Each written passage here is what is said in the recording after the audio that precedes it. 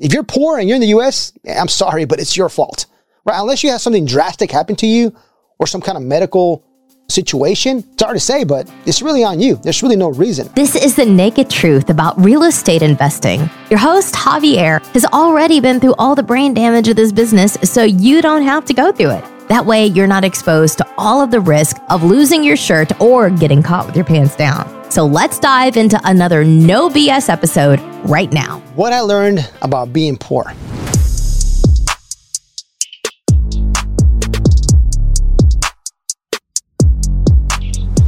Well, I want to start off with, I didn't grow up with money. My mom was single, 2 kids. She worked all the time, and I was pretty much kind of on my own. I had a lot of freedom. I didn't really know that, I guess we were poor. I used to eat a lot of bologna sandwiches. I remember saying, hey, don't flush a toilet unless you go number 2. Save the water from the tub, throw it in the toilet, stuff like that. Like, for me, I thought that was just normal, right? Lived in a trailer. It was old. You know, I played outside with a few toys. I mean, I didn't really know that I was poor, right? Because I was really never hungry. So I can't say, hey, you know what? I experienced being hungry, right? Like, I know some people that experience being hungry. So I think that's when you really think like, I might not have money. So maybe when I got a little bit older, right, you start watching TV, or maybe you see people with money, then you just realize that you don't have as much. But really in the US, it's my opinion that I don't think nobody's poor. Everybody can eat for the most part, right?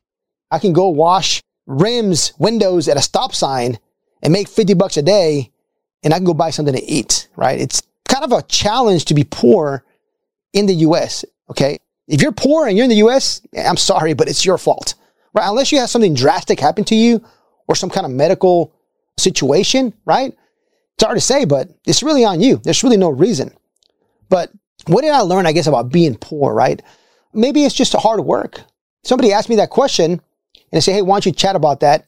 And I really thought about it. Say, you know what? I'm really not even going to think about it. I'm just going to make this video and let's see what comes naturally, right? But I just thought about just working hard, right? I just said, okay, great. I want to have nicer things. And sure, it always comes up with nicer things when you're younger, right? I wanted women, cars, money, houses, and not really women, right? I wanted my wife, my daughter, cars, safe cars for them, safe house, safe neighborhoods, right? Planes to go travel for sure, right? And you want that. It's always material, and you work hard to get there, right? You work hard and smart, right? To get there. And then as the older you get, you realize that there's more to life than just material things. But I think maybe lacking finances or lacking money, it just made me be more creative as a kid and really just work hard. Like, I didn't like excuses, right? Just figure it out. Let's just get it done. Like, hey, when I was a kid, I used to go and wash trash cans around my neighborhood, or I used to go run around my neighborhood and I used to take the trash cans out in the morning before the recycling day or the trash day. I charged $1, right? So I made $4 a week per house, right? I had whatever, right? 15, 20 houses. I was making money as a kid. And sometimes I washed the cans for free and I take them back. People had to leave, people forget. And that was like my job before I even went to school. So for me, it was just about just being creative and being able to survive and making a better life for myself. But I didn't realize that I was poor, right? Until maybe I was 13 or 14, right? I kind of realized, I started really getting the concept of money. So what did I learn from being poor? I'll just say hard work, and there's just no excuse. And you're going to be poor and you're going to stay poor. It's your decision 100%, and it's your fault if you don't get out of it. So that's it. Thank you so much for watching my videos. Follow me on my other social media. I have Instagram, I got TikTok. Check out my website, javierhinojo.com. It'll be below on the video. I have a lot of things there for you. I have free calculators. I have meetups. I have live meetups. I have virtual meetups. I have a lot of information there, a lot of free tools for you guys to get started or to continue your real estate career. Check out the website and follow me in my other social media. Talk to you soon.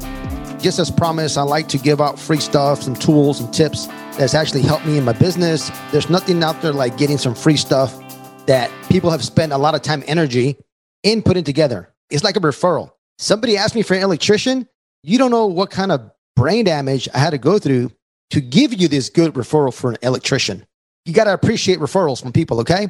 Because they went through a lot to find that one good person. So I'm going to give you my due diligence template for buying apartment buildings. It's attached to Monday.com. It is an affiliate link, so they're going to send me a kickback. Not a lot, but a little bit. But you can either download it as an Excel, or you can put it on Monday.com. Monday.com is pretty cool because it's a project management platform software. It's super cool. I use it all the time for my social media, for my team, tracking deals, doing tasks for everybody. It's actually pretty good. You can track construction. It's a project management platform. It's really cool. Monday, like the day, Monday.com. So my due diligence checklist is there for free for you. This has been The Naked Truth. Our mission is to give it to you raw. If you got value from this episode, you're invited to leave an honest written review and share this episode with a friend. Thanks for listening, and we'll see you on the next episode.